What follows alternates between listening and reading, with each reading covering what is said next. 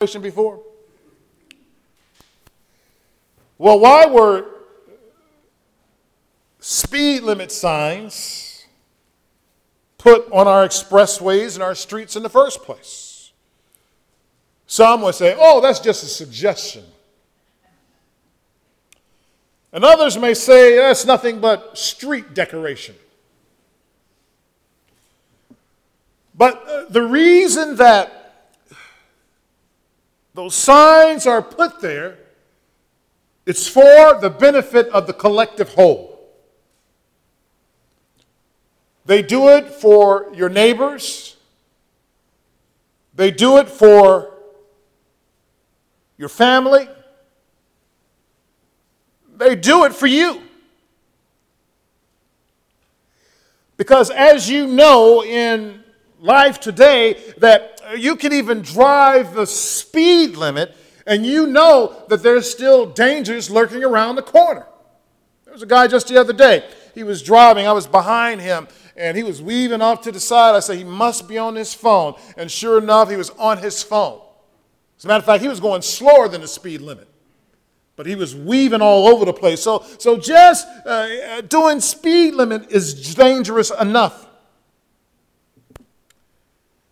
We have heard, at least I have heard and seen enough accidents in my life to warrant to do the correct speed limit. But if the posted speed limit sign isn't enough to cause us to slow down, then maybe we need to reconsider how much we really value our lives. You see, by not obeying the law, people suffer the consequences, sometimes with a fatal result. Well, did you know that God, He has placed limits on us? That God has placed limits on the human race. But much like those who drive cars who ignore the signs as they travel down the streets, do you know that sometimes we ignore or disregard the signs that and the limits that God has put in place in our life? The result has been fatal. The result of the human race disregarding the limits that God has put in place has caused many to die. And those fatalities are eternal. But even among God's people, God still places limits in our life for those who say that they really love Jesus Christ.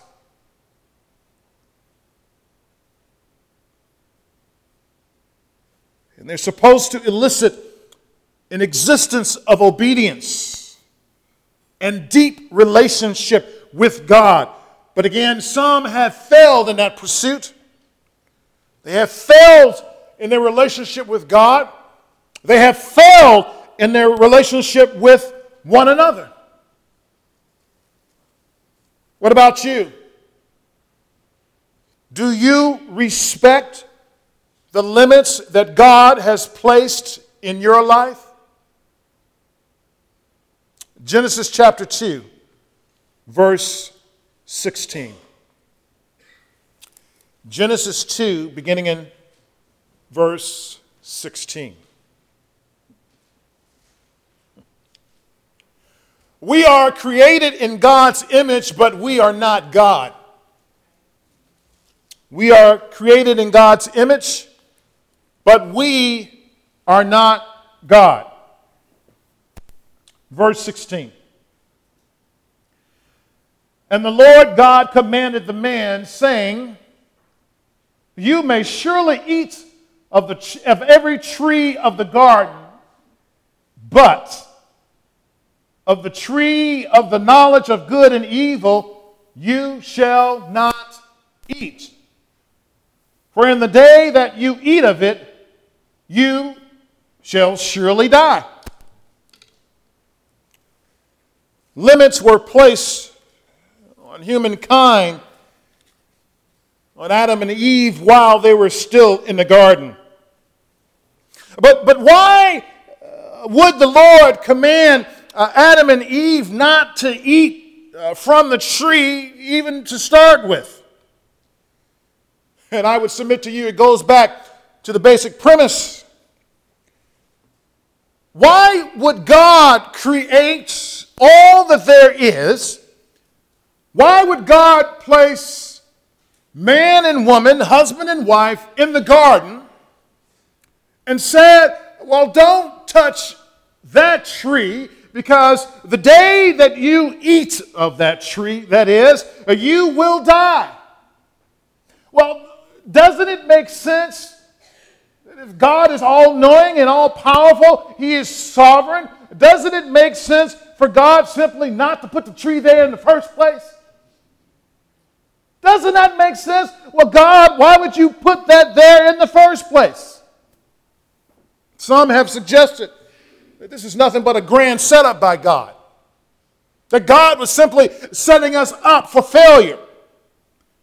He created circumstances for mankind to fail from the very beginning. So some say, I don't want to hear anything about God, because if God was so true and God was sovereign and God was omniscient and He knows everything, then He should not have placed that tree in the garden to begin with. It makes sense to me. Because think about your children. When you don't want your children to get hold to the mattress in your house, what do? You lock them away. Some still manage to find it. Right? Those kids who are, we're not getting to that. But anyway, but they manage to find it. See, that makes sense. If God is good, why didn't He simply put the tree of the knowledge of good and evil into a vault? Oh, it's there, but you can't get in it even if you try. Why would God create anything and tell people not to use it when it had been easier for Him not to have created that forbidden tree in the first place? Again, that makes sense. But I believe that the Lord wants us to know that even though He has given us stewardship over the earth, that we do not have a right to do anything that we want. So though we were created in God's image, we are not God. And since we are not God, we have limitations. In the book Paradise Lost, the author writes of God saying this to Adam: I made him just and right, sufficient to have stood, though free to fall. So you're free to fall if you want, but you are free and you are right and just and everything else, but you still have the freedom to fall. Now, the Lord, He did not initially place a fiery guard around the tree, because did you know that after Adam and Eve, that they had partaken off of that tree, that God had placed a fiery guard around it? Right? That which would have given them eternal life, because God, He loved us so much. He says, if you take of that tree, you will be like the fallen angels, those who have sinned against God, and they have no way back, that they are eternally damned. Did you know that would have been the fate of the entire human race? So after they ate of the tree, He put a guard around the tree that would have allowed them to live forever. But we know what happened. The first people, our parents, they were seduced by another voice and tricked into thinking it was not right for God to place limits on them. They wanted to break the bonds of the Lord, and says, no, we know better.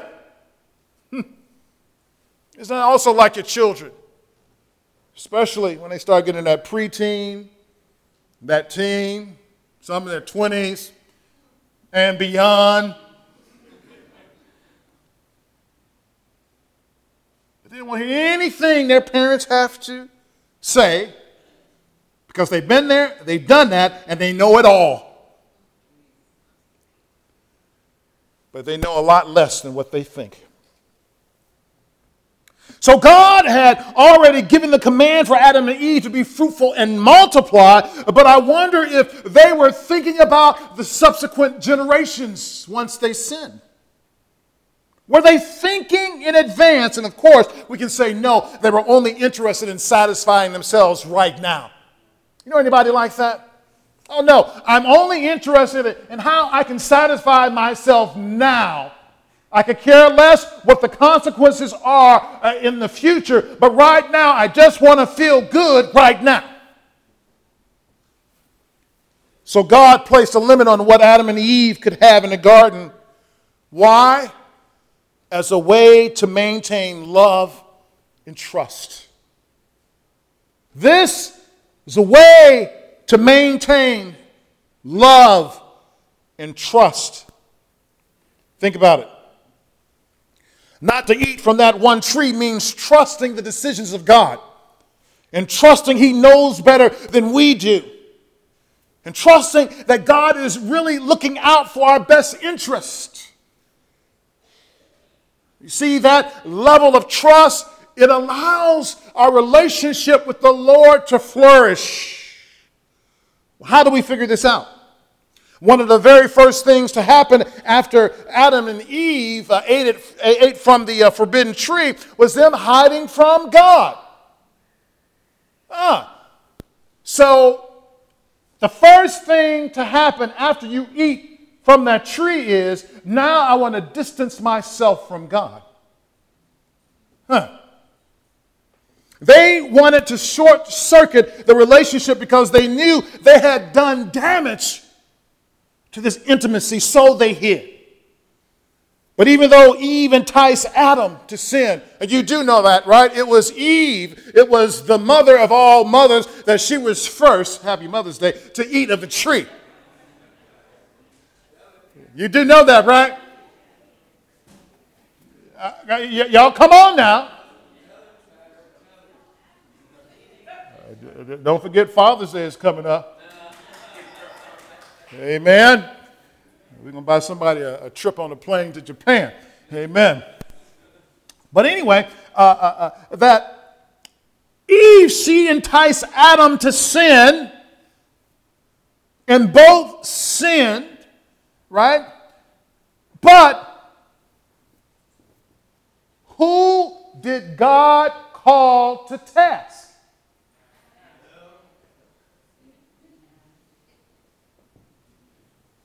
God called Adam to task.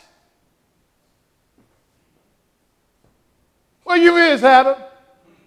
Right? Where are you, Adam? What are you doing hiding, Adam? So even though his woman was out of sorts, God says, You see, who I'm going to hold to accountability first and foremost is the man. Now we love our women, amen? We love our wives, we love our mothers, amen? And quite frankly, some things simply would not happen without them. But men, look here. You are called to spiritual accountability over your household. No ifs, ands, or buts about it. And you can reason all that you want, saying that you don't have time, I don't have this, and I don't have that. At the end of the day, when you stand before God, God is going to ask you, what about your family?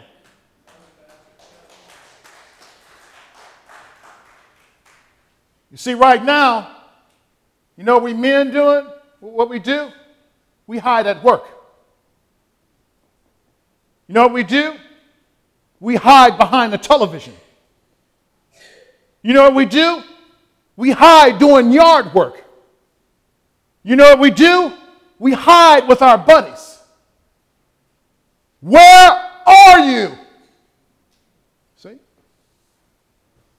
First thing that goes is the relationship with God. When you break the bonds of limitations that God has placed in your household.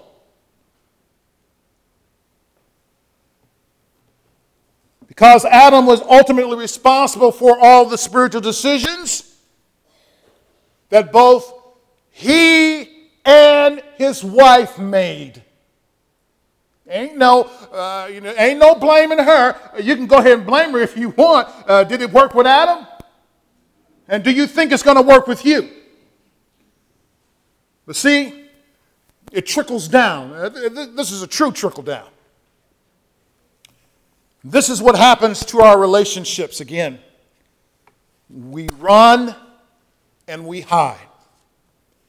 When damage has been done, we no longer want to be around that person, which sometimes translating into not talking to them, because more talking only does more damage. Remember what happened between Paul and Barnabas? Acts chapter 15, beginning in verse 37. Acts 15, beginning in verse 37.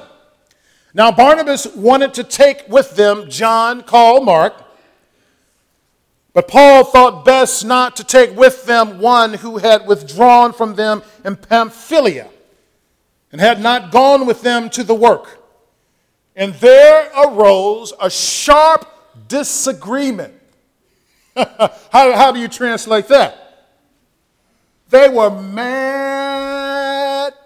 Well, at least one of them was mad. But they were so mad, what happened? They separated from each other. They were so upset. So some say, well, see, and this can be a biblical principle, that sometimes when things get so hot and dangerous in a relationship, sometimes there is time to separate. Right? Right? Because Paul also says, live with people as best as you can. But here is a case where the relationship that it ended up with a separation. Why? Because of that main thing. These separations, this fissure in the relationships that we have, they result in separations, divorces, outside relationships, hurtful conversations, immersing yourself in hobbies, or again, just simply, it's better if I just don't go home. That one act of mistrust by Adam said, you know, God, I trust another voice over yours. Lord, I value a relationship with the devil better than I value my relationship with you. Not realizing that you are creating this rift between you and your God, that it's going to ultimately mean that there's going to be a rift between you and your wife. Again, I've said it before, that once the relationship with God begins to go, then the relationship with the family comes next. All you have to do is just follow the signs. I almost guarantee you that's the cause. So we think of the limits the Lord has placed on us. We should not think of it in terms of what we can't do, but in terms of the relationship we get to keep. The serpent wants us to look at God's limitation. You see, you had all of this. You scoped out all of the garden, more garden than you even cared to have in the first place. More garden than you have to tend in the first place. You can have anything you want, but you can't have that. But you see what happens to us in our mentality sometimes? We focus on the thing that we can't have. Oh, I know I got all this, but I'd rather have that. But I know I got like a million other things, but I'd rather have that.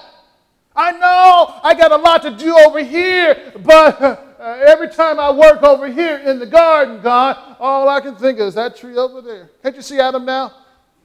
I'm going to work, I'm going to work, I'm digging up, I'm planting, I'm doing this. That tree, what? Or I'm going over here to check, I'm going to name this animal. Hey, you an elephant. Hey, you a dog. Hey, you a this, that, and the other. Or what you say, tree? Right? That's one thing that we can't have. That's the thing that draws us, and that's the thing that pulls us. But God says, draw near to me, and I will do what? But you know, even God has limits. God that we know is infinite, eternal. He's from eternity past, eternity present, eternity future. But even God has limits. What are you talking about? God is limited by his holiness. He's limited by his justice. He's limited by his righteousness, his love. He's limited by his compassion, his concern, and even his own divinity. In other words, God's holiness would never allow him to do evil. Never. Yet his righteousness would never allow evil to go unpunished. You see that balance there? But yet he has limits. He would be unjust if he never dealt with wickedness. And I know that we say to ourselves, I hear what you're saying, preacher man, whatever you want to call me, because when I look at life, it just doesn't seem like that. I've seen all these folks getting away with little murder. I see people getting away with all types of crime. So how can you tell me that God will punish wickedness? Trust me, God will in his timing. So God has placed limits on our lives, but we must learn to embrace them. And as we embrace them, we begin to mature in our faith and we begin to grow stronger. Now remember, God speaks through his word and through his church. God speaks through your parents. Sometimes God speaks through the authorities. Right? Some of you young folks, again, who hate the police so much that you just want to do whatever you want to do. At the end of the day, when the police stop you sometime when you're doing crazy stuff, it ain't because you black, it ain't because you this, it's because you're doing stupid stuff. And God is trying to preserve your life through that officer, you see. So we must listen carefully and intently and obey the Lord. But if the Lord placed limits on Adam and Eve, and that limit didn't work out too well for the rest of us, shouldn't we therefore honor the other limits that God puts in place for us? So there are some other limits as well. What are they? Well, here's just a couple. That God has placed a limit on our physical activity. God has placed a limit on our physical activity. Exodus chapter 20. Exodus chapter 20, beginning in verse 8. Exodus 20, beginning in verse 8. Well, you know this because this comes right out of the Ten Commandments. He says here, remember the Sabbath day to keep it holy. 6 days you shall labor and do all your work, but the seventh day is a Sabbath to the Lord your God. On it you shall not do any work, you or your son or your daughter, your male servant or your female servant or your livestock or the sojourner who is within your gate. For in 6 days the Lord made heaven and earth, the sea, and all that is in them, and rested on the seventh day. Therefore the Lord blessed the Sabbath day and made it holy. So children, you see that? So children, when you go home and your parents say, you need to get out there and cut the grass today, you tell them, did you not forget my loving mother that it's Sabbath? When your dad says, I need for you to mop the floor, you say, hey, this is the day of rest. All right? So then, parents, you ought to tell your child, okay, you need to get in there and pray then. And then when you finish praying an hour, you need to study Scripture for an hour. And then we're going to have dinner. And then as soon as we finish having dinner, you're going to go pray for another hour. And then when you finish praying for an hour, you're going to go and study Scripture for another hour.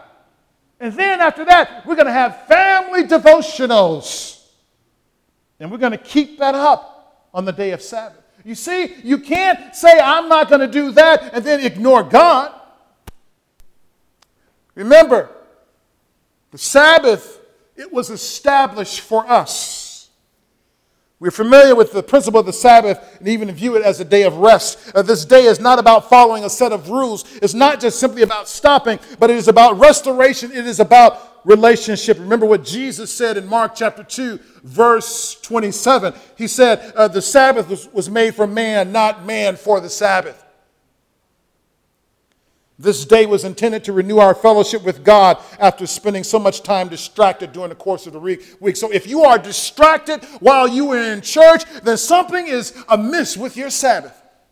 If you can't get your mind on God, at least in church, there's a problem with your spirit. Now I know there's great discussion even and disagreement even about when the Sabbath should happen. And all I can say is whatever. Make your Sabbath when it should be. Because maybe your days are a little bit off kilter there. Maybe you need to have a Sabbath literally on Saturday. Maybe you need to have one on Friday. I take one on Monday. Sunday is part of my Sabbath, but in one essence, I'm still ministering on Sunday, so I don't get a chance to really to take a rest until Mondays. Again, what was the Lord after when he called for us to have a Sabbath in the first place? He said in Exodus 29 that the Sabbath was a day to the Lord your God. It is a day established to nurture our relationship with him. The Sabbath is a day which we are to renew our trust in the Lord on a weekly basis. The Sabbath is a day which our relationship with the Lord is strengthened. Remember, Adam and Eve damaged that relationship by discounting God's boundaries. But what about the benefits of engaging in a weekly Sabbath? It restores us spiritually and physically. I don't know about you all. You know, when I come to church, I feel so good when I leave. My relationship with God and my relationship with you all, I feel so good and built up. Even when I say things I don't want to hear myself say to me. Because I figure that if God is still speaking to me, at least I know I'm still in relationship with him. But the moment you can't hear from God, I don't want to be there because I can't hear from God. Why not? Because God's word is eternal.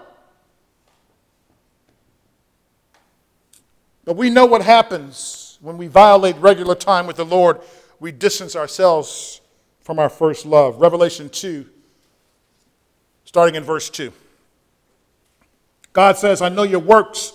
Jesus says this, your toil and your patient endurance, and how you cannot bear with those who are evil, but have tested those who call themselves apostles and are not, and found them to be false. In other words, these Christians, they knew the Word of God, and they knew when they would find a false teacher or a false prophet, they knew all of that, and they were enduring. Verse 3 says, I know you are enduring patiently and bearing up for my name's sake. You're fighting, you have on the full armor of God, and you're fighting for the things of God. And he says, and you have not grown weary in it either, that you continue to fight, even as the adversary throw those arrows at you. And then verse 4 happened. But I have this against you, that you have abandoned the love you had at first. Remember how passionate you used to be for Jesus? What happened? What happened? Remember how when you were first in love, all you could do is talk about that person that you love. You know, my baby, this, I'm so proud of my baby. And then your friends get so sick and tired of you. You're always talking about your wife. Or you're always talking about your husband. And then over time, nothing. Why? Why have we stopped talking about Jesus? About oh, how I love Jesus. Remember that song? Oh, how I love Jesus. Why? Because he first loved me. Jesus told those believers that their work for the kingdom was outstanding and commendable, but their relationship with him was decrepit.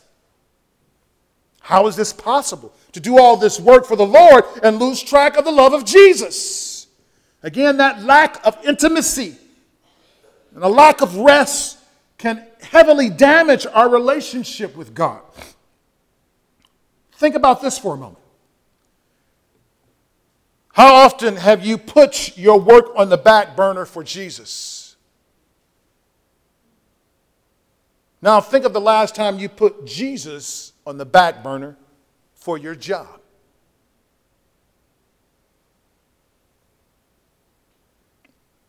Which one wins most of the time?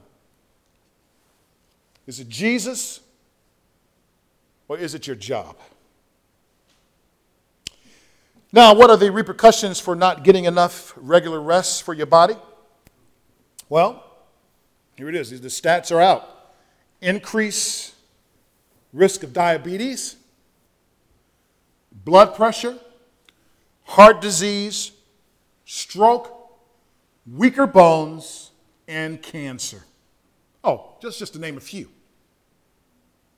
Now, which ones do you want because you disregard the limits of God in your life? Pick it. You want diabetes? Which one do you want? Blood pressure? You want to have a stroke? All because you put your work ahead of God when God says you shall have a day of rest. So, do you know? We're familiar with all the big sins: lying, stealing, killing, right? We're familiar with all those things. What about the sin of disregarding the Sabbath?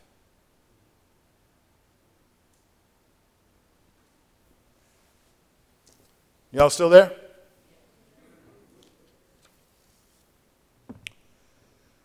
But isn't that something? God made sure that we worked in the first place. And work is not a punishment because it was given to us before the fall. It is the difficulty of work that is the consequence of sin. Sinfulness, however, causes us to view work in a twisted light. We think we will make the world better by getting less sleep. In fact, some people consider a lack of sleep as a badge of honor. Oh, I only slept 2 hours last night, but I'm up again, and I'm up and adamant. Paul says in Galatians 6:9, "And let us not grow weary of doing good, for in due season we will reap if we do not give up." In other words, when we are doing good, we should not become weary. And if we do, we should check our spiritual temperature because something may be out of alignment. This is what Paul is saying. If you're becoming weary in well-doing, something may be out of whack in your spiritual life. God sees sleep deprivation as a violation of his principles. And when we violate his word, we sin and we suffer the consequences. What we do is take what the Lord has given us, in this case work, and we make it the end-all and the cure-all. So we discard the limits of the Sabbath for more work, which increases stress and introduces a strain to our relationships. Yesterday I was watching a documentary, and they were talking about some of the issues that are happening to the white middle class now. The increase of death via suicide, opioid addictions, and a host of heart attacks, a host of other things. But what they were talking about was stress.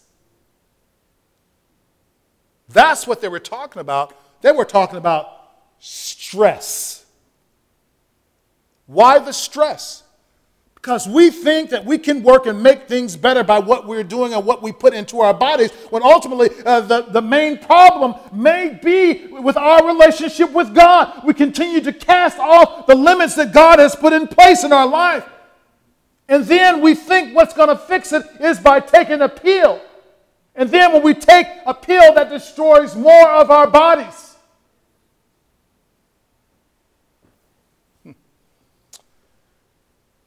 It demolishes relationships. If you don't think it's true, ask somebody who works all the time what happens to the family unit in the process. John Wanamaker, he used to have a bus that stood in the Merchandise Mart in Chicago. He used to help the poor in Philadelphia, a lot of different places. He recalled meeting a childhood friend who fell on hard times. And his friend told him basically that they locked him out of his little kind of skid row hotel room, and he had no food. So Wanamaker, he was so moved by what had happened to his friend that he decided to feed him in his own restaurant. So he took him to his restaurant. He says, you order anything and everything that you want to order on the menu. And then he did so. And then he gave him enough money to pay for his hotel bill, for which he did. And then he says, you know what, I'm going to go one better. That what I'm going to do, I'm even going to give you a job in one of my places. So with all that going for him, when it was time for him to show up to work, he never showed up to work. So the hotel clerk called Mr. Wanamaker and said, I need to tell you something, that the man that you were talking to, that you fed at your restaurant, that he died. He said, why did he die? Basically, he died from overeating. Don't allow your cravings to make you ignore God's limits.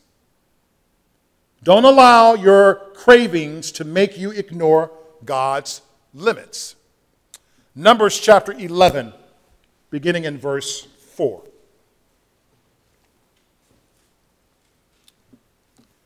Numbers 11, verse 4.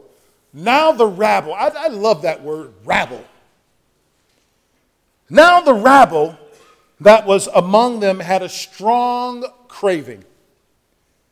And the people of Israel also wept again and said, oh, that we had meat to eat. We remember the fish we ate in Egypt. It didn't cost us anything, even though they were slaves, right? They remember the cucumbers, the melons, the leeks, the onions, the garlics, the barbecue chicken, and the ribs. Lord, those greens. Oh, we remember that when we were there. Verse 6, but now our strength is dried up, and there is nothing to look at all but this manna to look at. Remember, they despised the provisions of God. Yeah, I know your car may not be what you want it to be. I know maybe your house is not what you want it to be. But as we was reading earlier, the elders, before we came out, Scripture tells us to not only pray without ceasing, but in everything give thanks. For this is the will of God for us in Christ Jesus. Don't despise how God has provided. So God has placed limits on what we do with our bodies. He has placed limits on what we do to our bodies. Here in Numbers, the Lord made provisions for his people in a place where there is nothing. There were no restaurants, no vending machines, no neighbors with farms. None of that stuff existed. The people were totally limited in what they could eat and what they could drink because they were in a desert. This was a place of God's design. Can you say that? God's design? Is it possible that the place that you are today is because that's where God would have you? But much like us, when we don't have what we want, we complain instead of seeking the heart of God. And you know, sometimes the very thing that you want is the thing that you don't need. We think we need a greater variety of food when all we really need is the Lord. Now, I'm not saying that, well, in that case, just fast forever. If you fast forever, you're going to die. You will surely die if you don't eat. Right? Some of us think that all I need is that right man or that right woman. And God said, no, you don't. Amen. God wants you to be consumed with Him. So the limits the Lord has placed in your life is to get us to focus on Him. I think this is where we as parents sometimes fail. Because we don't want our children to fail. Therefore, we give them everything they want. And anytime they fall on hard times, what we do, we come and rescue them. And the moment that we rescue them, what ends up happening is it delays what needs to happen in their life. You see? But these are our kids, you see, right? We don't want to see them fall on hard times because we love them so much. These are our children. But sometimes, when they're going through, you just have to let them go. You just see, okay. As a matter of fact, sometimes you have to give them the right foot of fellowship. I know, but, it's a reality. Because sometimes they'll never learn. So, ignoring God's limits turns us away from Jesus. The Lord never wanted this for us to turn away from Him, so He desires to draw near to Him. Even now, the Lord is calling us to Himself. A.W. Tozer says this: people must pursue God. On our part, there must be positive reciprocation if the secret drawing of God is to eventuate in identifiable experience with the divine. End quote. In other words, God is drawing us, but we must respond to His drawing. To help us get there, we must not ignore the limits He has put in place.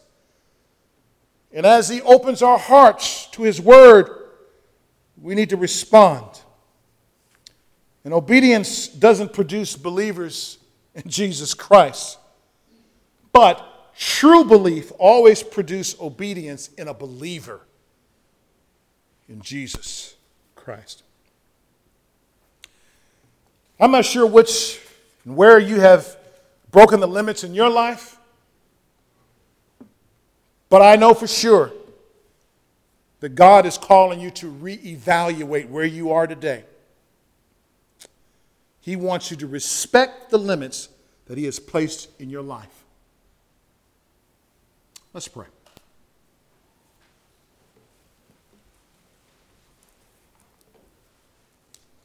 Father, what a word. Scary sometimes.